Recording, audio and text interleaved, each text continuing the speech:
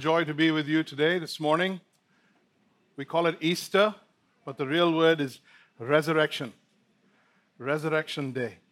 It's the day Jesus rose from the dead and changed everything.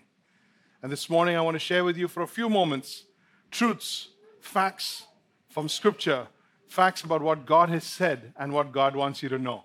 So let's invite our speaker for this morning. Heavenly Father, thank you so much, Lord, that you are here and that you understand our hearts. You know what we believe, what we don't believe. You love us anyway, and you have something on your heart to speak to us. God forbid that someone should leave here without actually hearing what you have to say. And may it be that for all that Jesus has done for us, someone might respond today, affirmative to the invitation that God sends to be right with Him. Father, I ask that the Spirit of God take over and give us peace, give us quietness, control every factor so that those who really hear you get to hear you. In Jesus' name I pray. Amen. Welcome to many of 37 of you are here for the first time. So, CL, why don't you give them a warm welcome?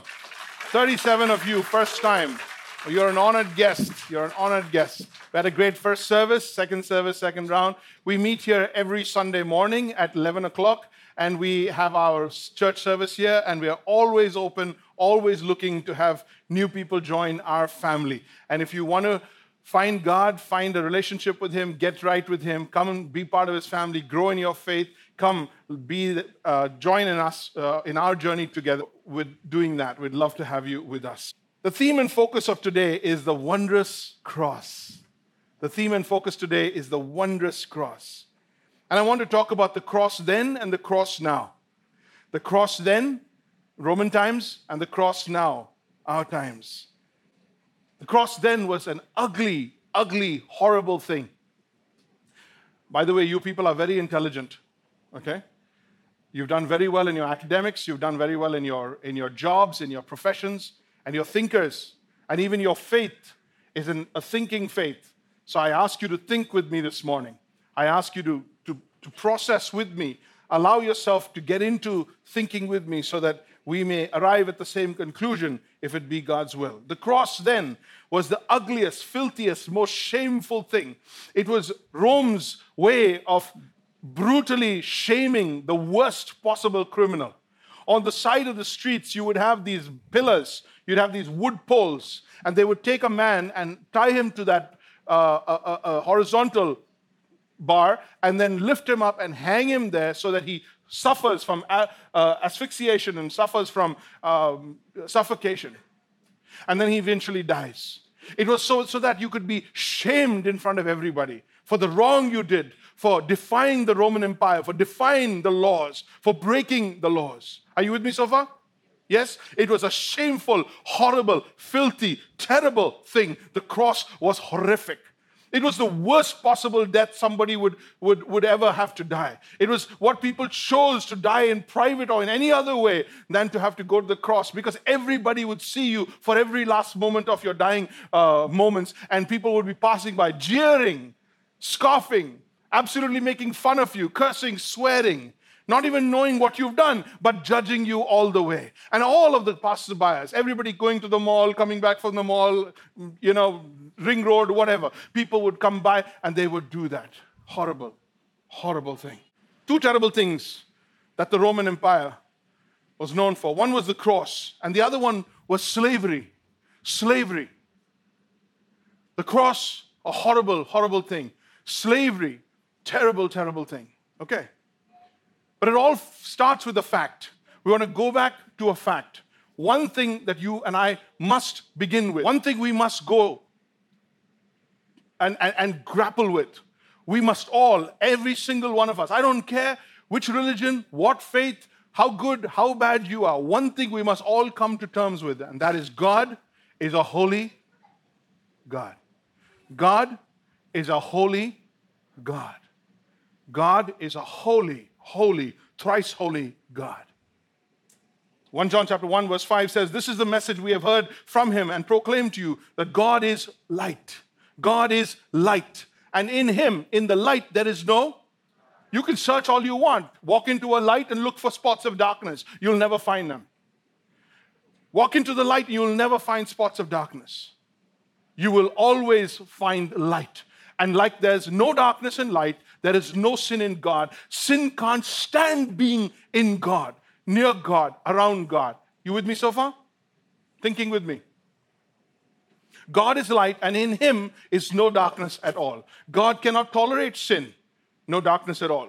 God hates wickedness. He cannot fellowship with sinners. He cannot be in a relationship with sinners. He cannot be in the presence of sinners. God punishes sin and deals harshly with rebellion. Sin is consumed. Sin is consumed in the holy, holy presence of God. And God is a righteous judge. No sinner can stand for 2 seconds.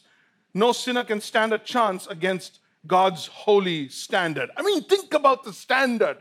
God in his holy presence in heaven, and Lucifer, which was Satan, what Satan used to be, Lucifer, the archangel, has one thought. He has one prideful thought. The guy didn't even get to say it.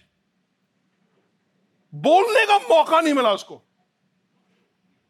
He didn't get to even say it. He was just standing there thinking it. And the chute opened behind him, and God chucked him down, chucked him out of his presence.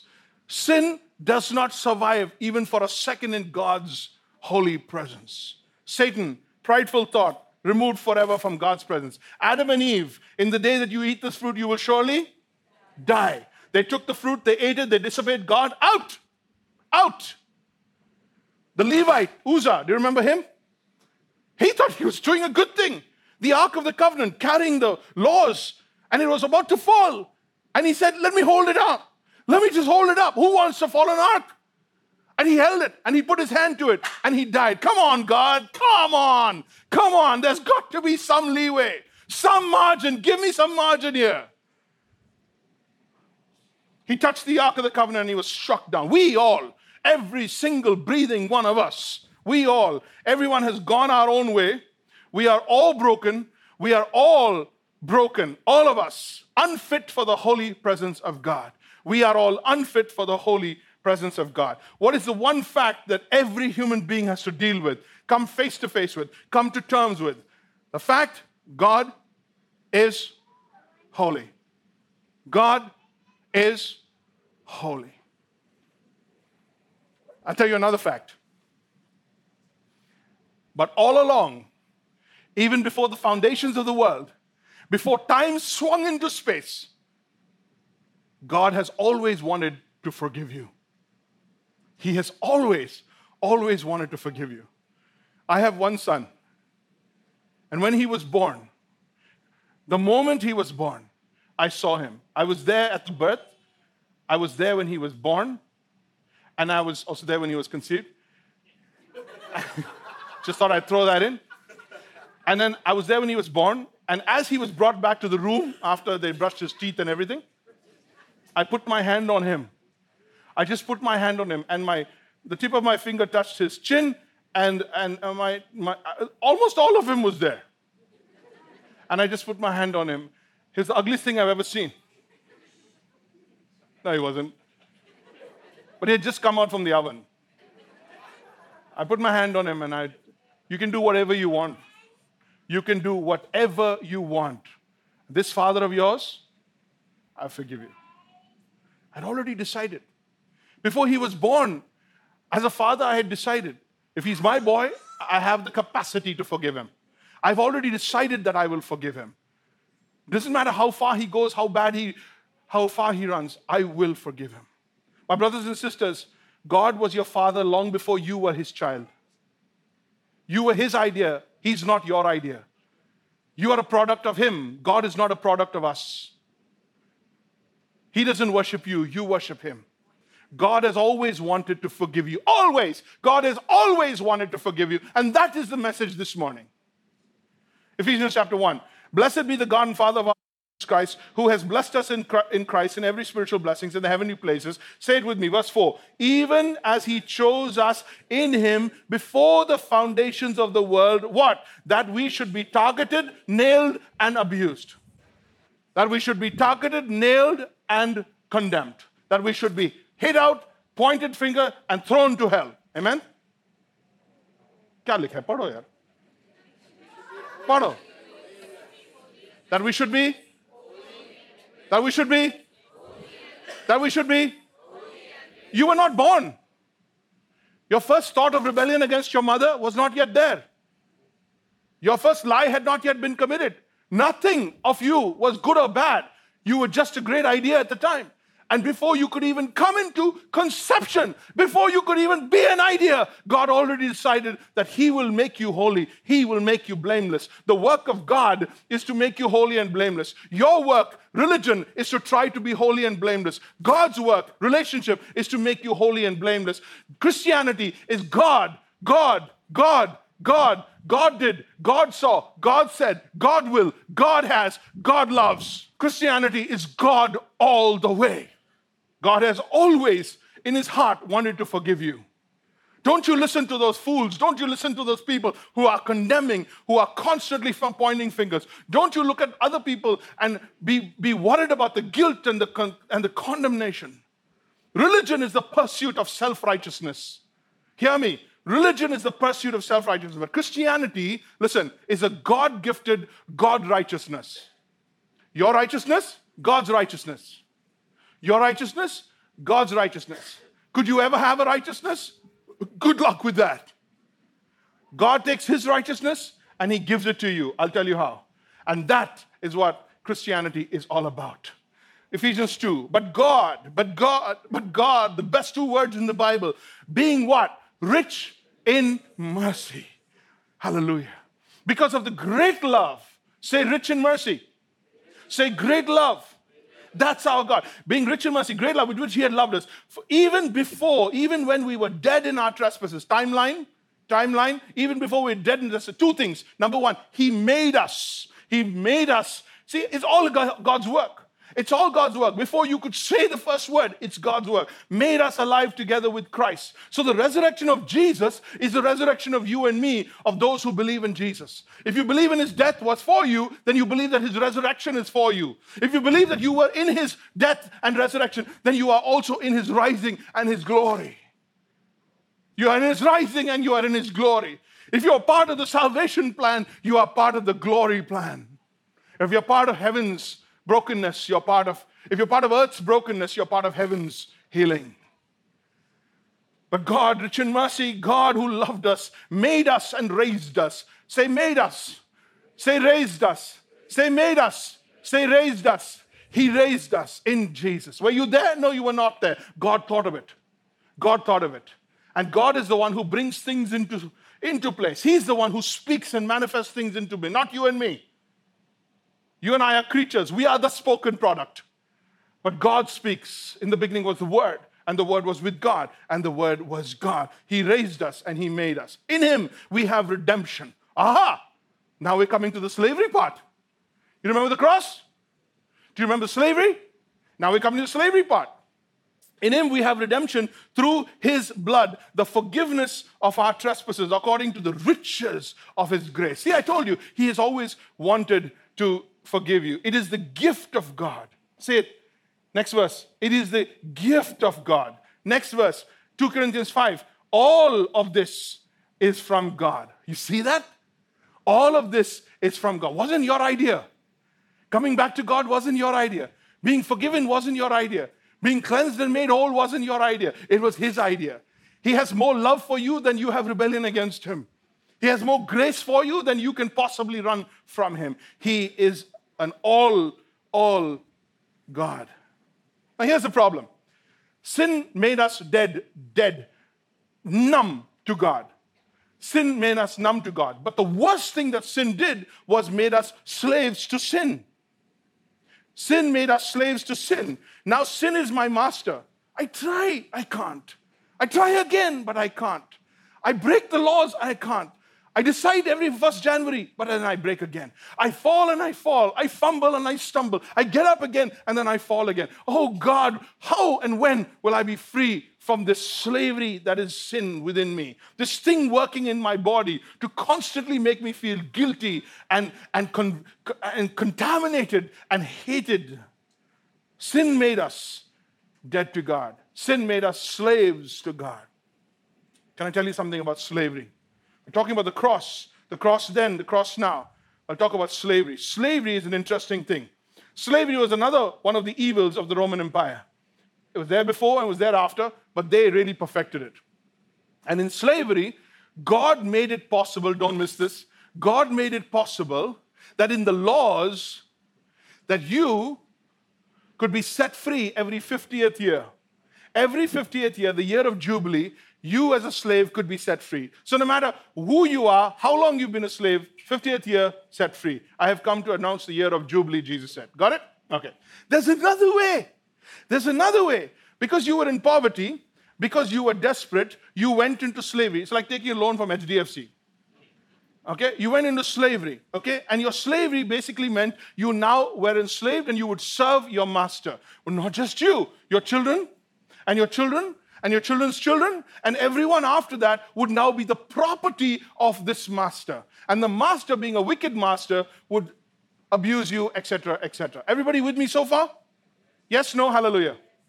All right. But God did not want slavery either. God wanted you to be set free. But when the man cannot afford to save himself, to buy himself free, his child cannot afford to buy himself free. And generation after generation, someone has to come in the middle, buy him out, and set him free. Are you with me? Buy him out, and not just buy him out, but set him free. It is for freedom that Christ has set us free. It is for freedom that Christ has set us free. So somebody has to come. You know, another criteria of that somebody is that that person needs to be a blood relative. That person needs to be a blood relative.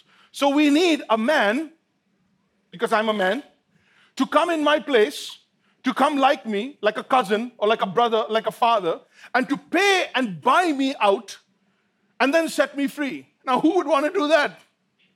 Who would want to do that? I mean, scarcely for a good man someone would dare to die. But who would die for an unrighteous, rebellious idiot like me? Who would want to give his life for a person like me? And that's where everything changes. That is why Jesus had to become flesh. Jesus is God incarnate, in the flesh, incorporated in the flesh. Jesus is God in the flesh. Why did he have to come down? He's not just an avatar. He's not just another representation of God. No, Jesus had to come down. Jesus had to come in the flesh. And Jesus had to shed his blood. Why? Because without the shedding of blood, there is no remission of sin. In the day you eat that fruit, you will surely die. The wages of sin is death. The wages of sin is death. Somebody has to come. So Jesus, in the right time, came and he was born of a woman. He bypassed Adam. So he did not carry the sin nature with him. And he being God and holy, and you know how holy God is? He being God and human now, was able to be the qurban. He was able to be the sacrifice. His blood was pure. His blood was holy. His blood was perfect. And he was the perfect kinsman, relative redeemer. Kinsman, relative redeemer. Kinsman, redeemer. And he came. And there I was, standing on that block in the marketplace, to be sold yet again, from master to master, from one habit to another, from one sin to the next, from one life to another, from one abuser to another. I stood there, naked, because you had to see what you're buying. You had to see what you're buying. You'd check my teeth, you'd check my bones, you'd check my muscles, you'd make sure you were paying good money for a good slave. I stood in the marketplace, shamed, open, exposed. And you would come to me and you would put your price down and you would buy me. And from master to master, from sin to sin, I would go as a slave to sin. And then comes Jesus.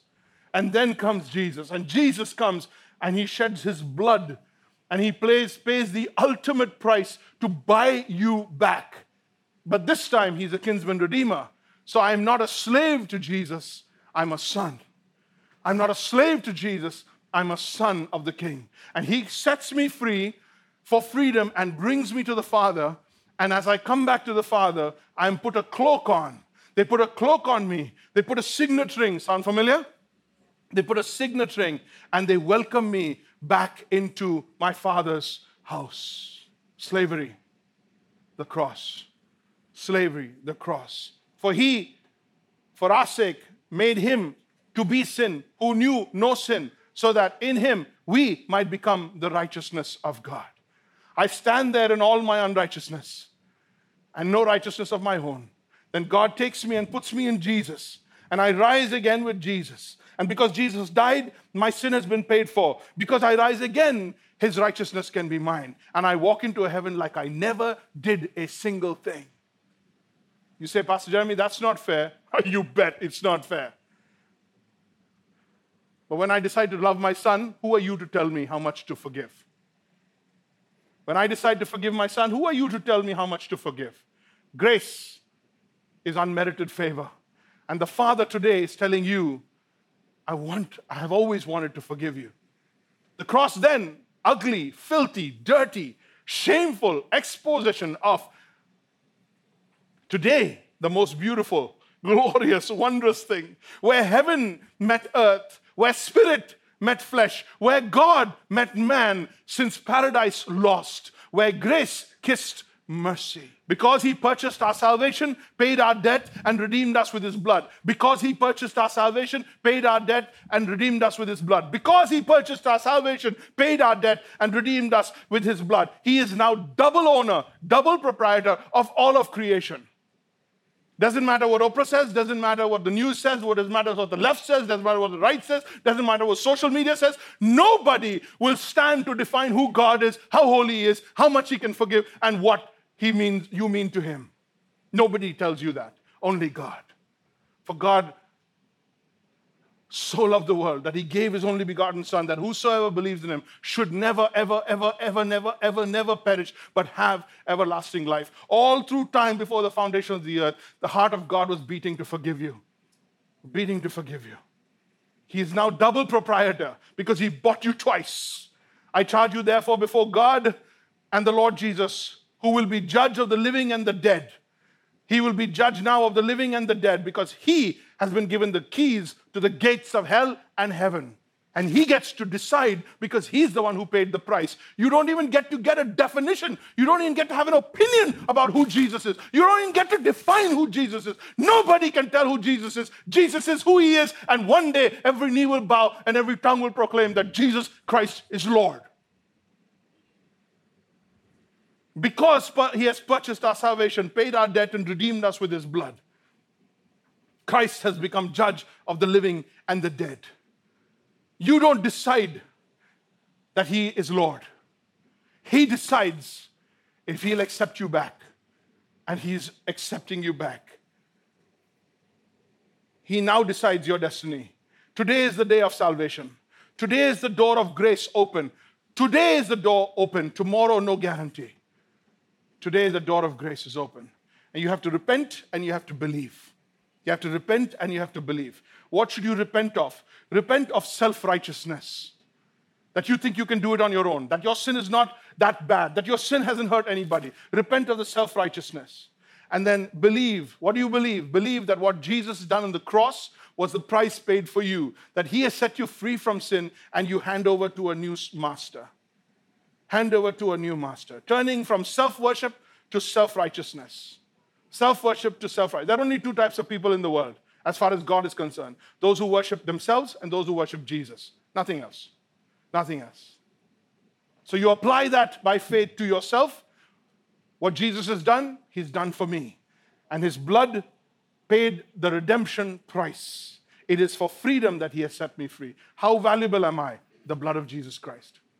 How valuable am I? The life of Jesus. How loved am I? The life of Jesus Christ. What was God willing to give up in order to own me back, to have me back? His himself.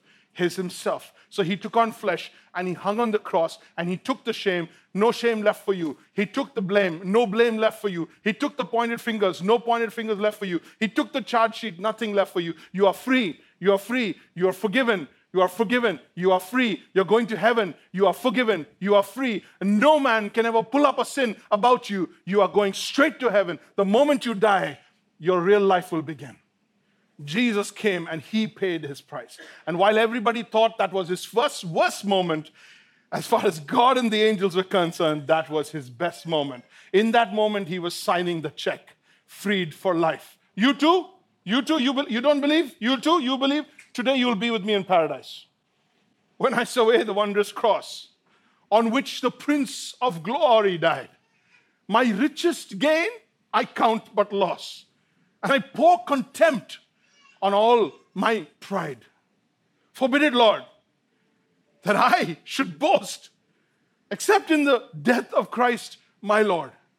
All the vain things that charm me most, I sacrifice them to his blood. See, from his head, his hands, his feet, sorrow and love flow mingled down. Did ever such love and sorrow meet, or thorns compose so rich a crown? Even if the whole realm of nature was mine, that would have been an offering far too small. Love so amazing, so divine, demands my soul, my life, my all. Christians aren't those who are born in a Christian family. To hell with you. Christians aren't those who had a Christian grandmother or went to church on Easter. Christians are those who bow their knee to Jesus Christ, call him Lord and Master of all, and abandon all other affections for him and for him alone. The cross before me, the world behind me, though none would follow, still I have decided to follow Jesus. Is there anybody in the house who wants to do that? Don't answer me. Don't answer me. No emotion, no manipulation, no music, nothing. You are a thinker. You have the right to decide your destiny. You make up your mind about who Jesus is. And what you decide will decide your destiny. Because you don't decide your destiny. Jesus will decide that for you.